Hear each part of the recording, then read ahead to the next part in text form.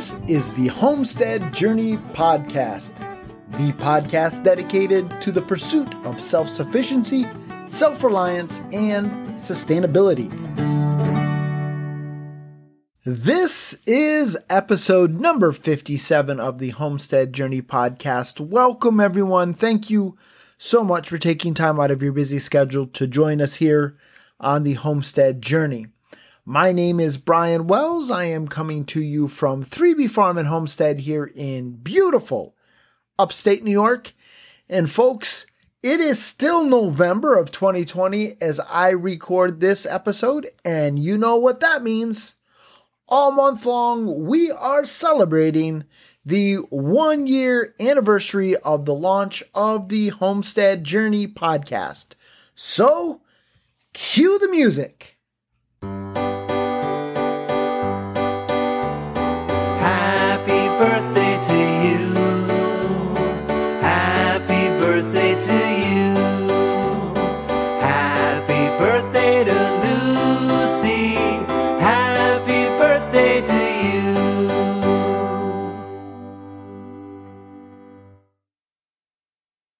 Now, I have no idea who Lucy is, but thanks to MarkHumbleMusic.com for that rendition of Happy Birthday. That's right, folks. Here all month long on the Homestead Journey Podcast, we are celebrating our 1-year anniversary of the launch of the show. And you can celebrate with us by winning fabulous prizes. First of all, you can enter to win by leaving us a review on iTunes, or if there's a platform that you use that allows for reviews, certainly do that, and then shoot me an email, brian@thehomesteadjourney.net, just to make sure I don't miss it. Secondly, you can enter by tagging us in social media using the Homestead Journey Podcast. So share the podcast, tag us, and you will be entered to win. Finally, if you head on over to our website, there's a special link that you need to follow, giveaway.thehomesteadjourney.net/birthday. And if you fill out that form, you will be entered to win as well. So we're going to be doing this all month long. And then the first week of December, we will be drawing names and you will be winning fabulous prizes. Now, what are those fabulous prizes? Well, that is a great question. First of all, I am going to be giving away some mugs from Creek Road Pottery, which is a pottery run by my brother-in-law, Al. He's hand throwing some mugs for us, and he gave me a sneak peek this week. Gotta love those Dr. Seuss rhymes that I'm dropping there. But he gave me a sneak peek this week of the mugs that he's throwing for us. They look great. So you're definitely going to want to enter to win, if for no other reason than to win those mugs. They really look awesome. And if you want to see more of Al's work, check him out, creekroadpottery.com. He really is trying to provide functional art so that even the common Joe like you and me can enjoy hand-thrown pottery. That's his passion. That's his mission. So check out creekroadpottery.com. Secondly, we're going to be giving away some of our fabulous t-shirts. We've just launched a t-shirt store. We've got a couple of designs up there right now. If you want to check those out, teespring.com. So teespring.com/store/the Homestead Journey Podcast. And I've got links to all of this stuff in the show notes. So if you want to head on over to the show notes, you can get those links there as well. But we'll be giving away t-shirts, giving away mugs, fabulous prizes all month long in celebration of 1 year of us journeying together towards self-sufficiency, self-reliance, and sustainability. With all of that said, let's jump right on over to this week's Homestead Happenings, and I will bring you up to speed with what we've been doing here on 3B Farm and Homestead.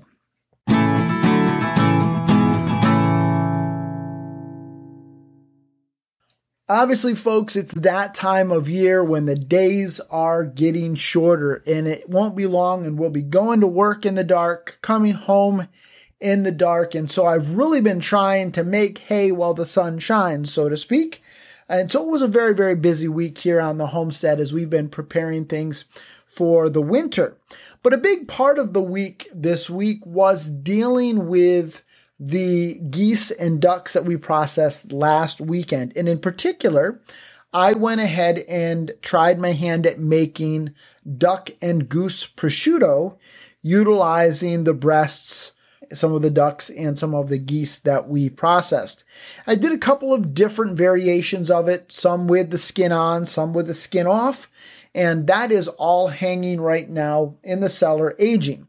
Now, if you're not familiar with the process, it's really fairly simple. What you do is you take the breasts and you put them in salt.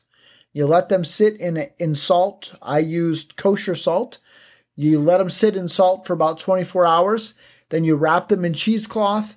After you dust them with some pepper, you wrap them in cheesecloth and you let them hang for about 7 to 10 days. And what you're trying to do is to get it to lose about 30% of its weight. And then at that point, you have hopefully we will have an edible product. I have never made this before. I do have some pork prosciutto that has been aging down in our basement now for almost 2 years, since December of 2018. And so I'm looking forward to cutting into that soon. I had actually planned on eating that or sampling that sooner this year, but because of COVID, it made things difficult for my father-in-law to come up, and I really wanted my father-in-law to be here when we cut into it. And then when he did come up, I forgot about doing it, and we were hoping they would come up for Thanksgiving, but they're not coming up for Thanksgiving, so anyhow, I don't know when I'm going to get into that. But the great thing is with the duck and goose prosciutto is it takes much less time. So instead of aging it for the 18 months or almost 24 months that I've aged the pork prosciutto, this should be done in about 7 to 10 days, maybe a little longer, but certainly a lot quicker than the pork prosciutto. I did go ahead and take the legs off of them as well. We'll be doing those confit, which is basically, from my understanding, I haven't done that before either, but you cook it in fat, but you do it kind of low and slow. So instead of deep frying it, you're cooking it in the fat at a lower temperature. So I'm very excited to try that out. And then with the carcasses that we had left, I tried my hand at making stock, or really broth, from both the duck and the geese. I just combined them together, so it's kind of a combo, and very excited to try that out. This is the first time I've ever made broth from duck carcass, and obviously this is the first time we've ever eaten goose, so the first time I've ever tried my hand at that. And so I'm very excited to see how that works as it stacks up against chicken broth. As I asked about that this week, many people suggested you could use them interchangeably.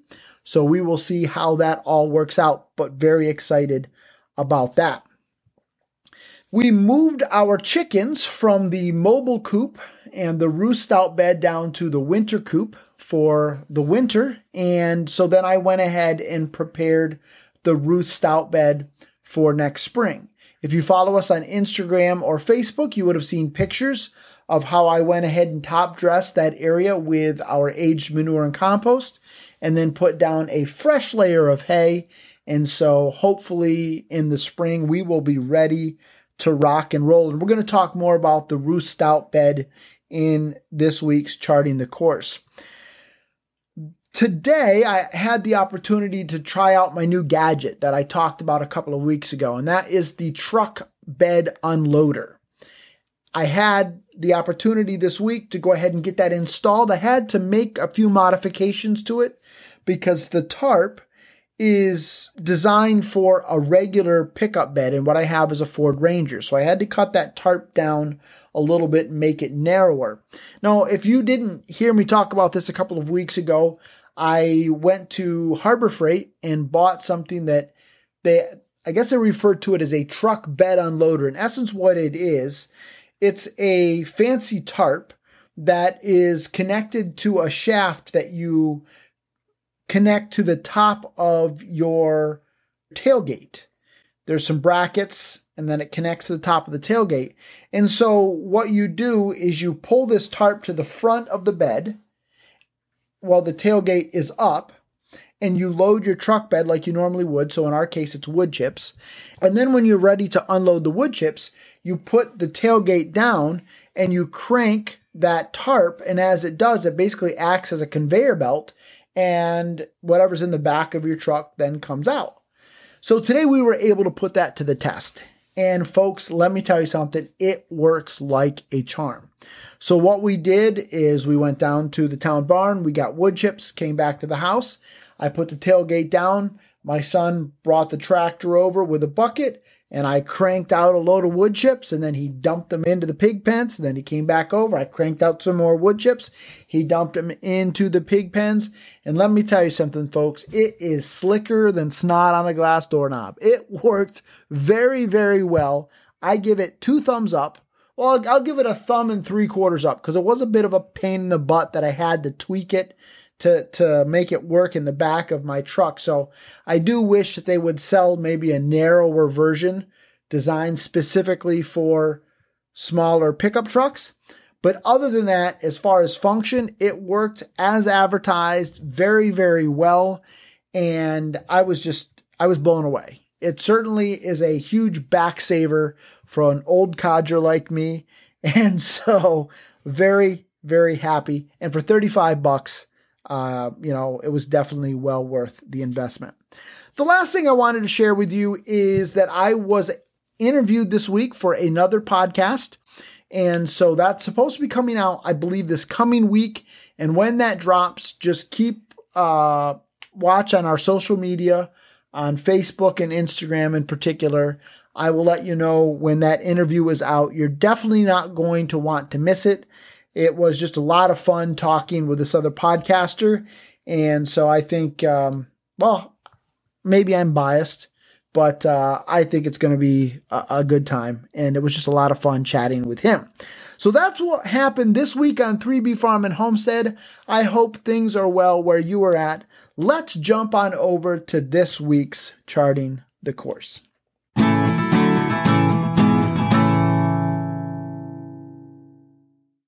As I said earlier in the Homestead Happening segment, this week I spent some time up in the Ruth Stout bed, putting it to bed, so to speak, for the winter, preparing it for springtime.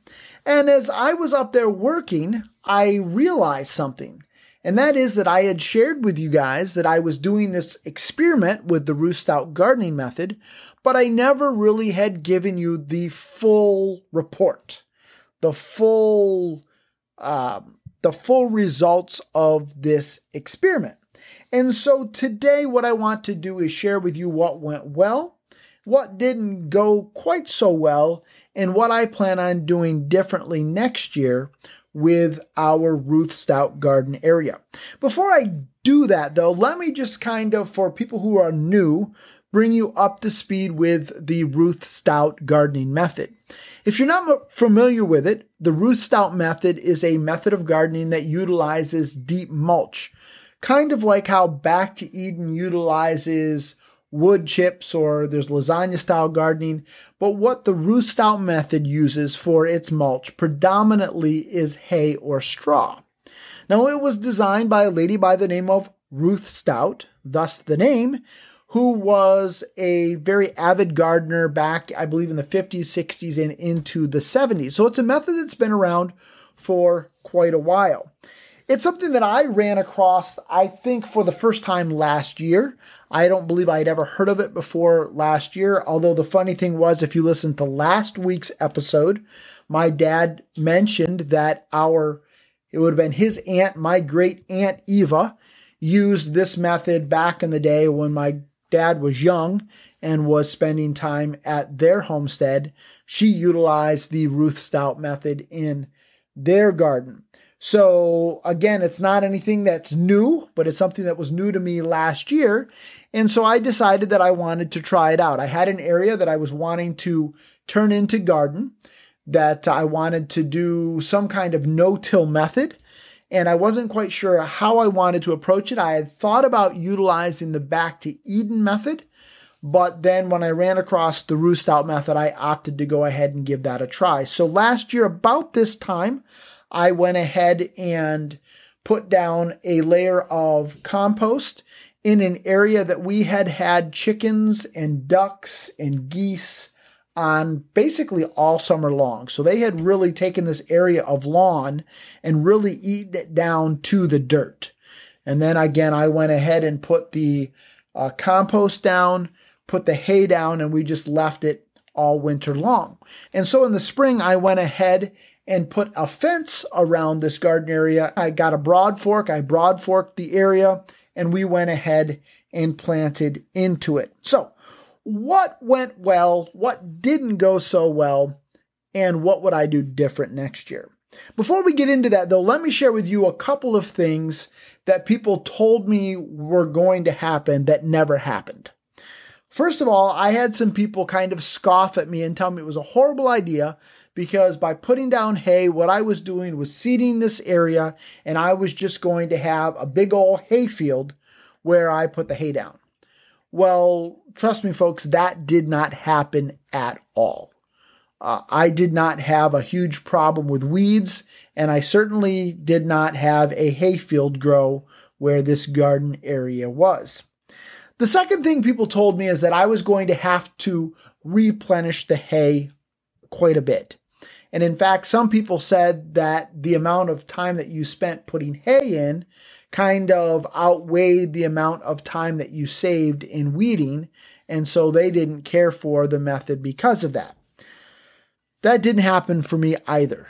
I did not find that I had to keep replacing hay in this area. Now, there's part of me that wonders if the reason why is because we had such a dry season this year. And because there wasn't that moisture there, the hay just didn't really have an opportunity to rot down like it might otherwise do if it was a more moist type environment. So I certainly did not spend all summer long schlepping hay up to the Ruth Stout bed and having to keep putting it down. Before we get into the good, the bad, and the ugly, shall we say, as it relates to our experience with the Ruth Stout method, let me give you some information with regards to what we planted in the bed and how we planted it. First of all, I planted everything utilizing square foot garden spacing, and I actually laid out beds that I think were about 4 by 12 in size. I really was trying to maximize the use of space in this area. I planted some things from transplants, so broccoli, eggplant, peppers, tomatoes, squash, cucumbers, and melons. I planted a few things from seeds, so I did plant some squash from seed, some cucumbers from seed. I think I did some melons from seed, and I also direct sowed some beans, beets, rutabagas, and lettuce. I also planted some onion sets, some garlic cloves a little later on, and then some Irish potato, seed potatoes. And then finally, we also planted 2 different types of sweet potatoes. I planted some utilizing black fabric, and some I planted utilizing hay as mulch. So what went well and what didn't go so well? By and large, most of the transplants did well. The eggplant, the peppers, the tomatoes, some of the squash, all of that did fairly well. Now the broccoli, it never really produced a head, and in fact, it pretty quickly went to seed. I'm not quite sure what happened there. The cucumbers never took, and it didn't matter whether it was from seed or whether it was transplants. They never took off at all. Some of the squash from transplant survived, some of it didn't. Some of it that I direct sowed came up and did well, some of it didn't. And none of the melons survived at all. The onions came up okay, but they really didn't generate nice big bulbs. The Irish potatoes produced fairly nice looking plants, but when we went to harvest them, out of 40 some odd plants, I got about a half of a wheelbarrow load of potatoes. The beans came up fairly well. I direct sowed some filet beans. They came up fairly well. The beets did not come up hardly at all. The rutabaga didn't come up hardly at all. And the lettuce, it came up, but by that point, I was so frustrated with the lack of production of stuff from seeds, I actually forgot to even harvest that lettuce. The sweet potatoes that I planted in the black fabric, they didn't produce hardly anything at all as far as vines go. The stuff that I put into the hay produced some nice vines, but when I dug them up, I had one decent sized sweet potato. So to be honest with you, production-wise, it was a little bit on the underwhelming side. The tomatoes, the peppers, the eggplant, and some of the squash did produce fairly well, but the rest of it really didn't produce much, if at anything at all. Now, I did like the method because of the fact that I did not have to pull many weeds. And when I did have to pull weeds, they were very, very easy to pull. Sometimes I actually put down a little bit of hay over top of them, but most of the time I just pulled the weeds and they came up very easily. What I found was direct sowing seeds into the hay, having to pull the hay back, was really a pain in the butt. And in particular, trying to utilize square foot garden spacing instead of a row where you would pull back and plant into the row, that was very, very frustrating. The other thing that I found when I went to harvest the potatoes is that the ground underneath the hay was very, very dry. In fact, it was as dry as if I think I would have not had any hay there at all. Now, it was a very dry summer. There is no doubt about that. Here in the Northeast, it was a very, very dry summer. And by design, I did not irrigate the Ruth Stout bed hardly at all. I did go ahead and spray some water on some of the transplants when I first put them in, and some of the seeds when I put them in, I did go ahead and wet down that area. But other than that, I did not consistently water this bed at all summer long. And again, that was on purpose. There was a method to my madness. Somebody who lives in Texas, who claimed to use the Ruth Stout bed extensively, said, "Oh, our summers in Texas are hot and they're dry. We don't get a lot of rain. And the Ruth Stout bed just keeps the soil underneath there so moist and so nice and so lovely, and I don't have to water at all." So I thought, let me go ahead and give it a whirl. Now, quite frankly, I should have been a little smarter and checked underneath the hay during the summer to kind of see what was going on, and I did not do that. But trust me when I tell you that when I went to harvest the potatoes and I pulled back that hay, it was very, very dry underneath. So what am I going to do different next year? Well, first of all, is I am going to water it, and I will probably just set up some sprinklers. I'm not going to invest in a lot of drip irrigation until I figure out how I want to lay my beds out. So I'll probably just utilize sprinklers, but I am going to consistently water this bed just like I do my raised beds. The second thing I'm going to do differently next year is I am not going to utilize square foot garden spacing, with the exception of potato beds. Those I will utilize the square foot garden method. I will go ahead and set those up in 4x12 type, a 4x12 type layout, and then plant by the square foot. But other than that, I will go ahead and plant in single or double rows like you would in a quote-unquote traditional in-ground garden type method.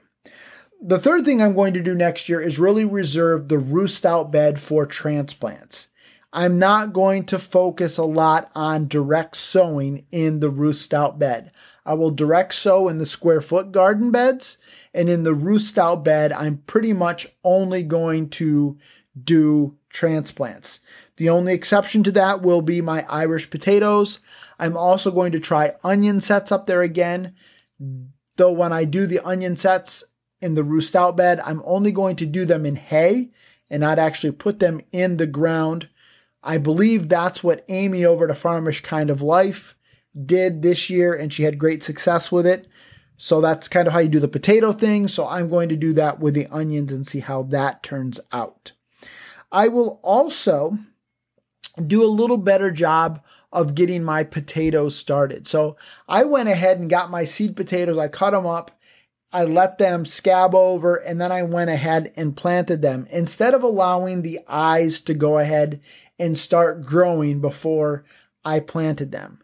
And so I'm going to try to get the seed potatoes a little bit earlier and then get them kind of started before I plant those in the hay next year. But I am definitely going to give the Ruth Stout method another go. I think that a lot of the lack of production that I saw was my fault because I wasn't watering it like I should, and because I was trying to use that square foot garden spacing instead of planting in rows and ensuring that the seeds had better contact with the soil. But I also just think that with the Ruth Stout method, perhaps transplants are a little bit better way to go, at least when you're trying to get the garden bed established. I think with a lot of the deep mulch garden methods, you really need to garden with that method for a few years before you really start seeing the benefit of those methods. I've read that with regards to Back to Eden, some of the lasagna style gardening approaches. And so I'm definitely going to give it another year, maybe another 2 years, and then we'll kind of reevaluate it at that point. But so far, the jury's still out for me with regards to the Ruth Stout method. If you have any tips or tricks, if you are someone who has used the Ruth Stout method and had success with it, I would love to hear from you. Reach out to me, Brian at thehomesteadjourney.net, or reach out to us on social media and let me know what your tips and tricks are. Or if you're someone who has tried it and it didn't work for you, I'd also love to hear your feedback with regards to that as well. So certainly reach out to me and let me know your thoughts on the Ruth Stout method. All right, folks, that's it for this episode of the Homestead Journey podcast. I really do appreciate you spending time with us.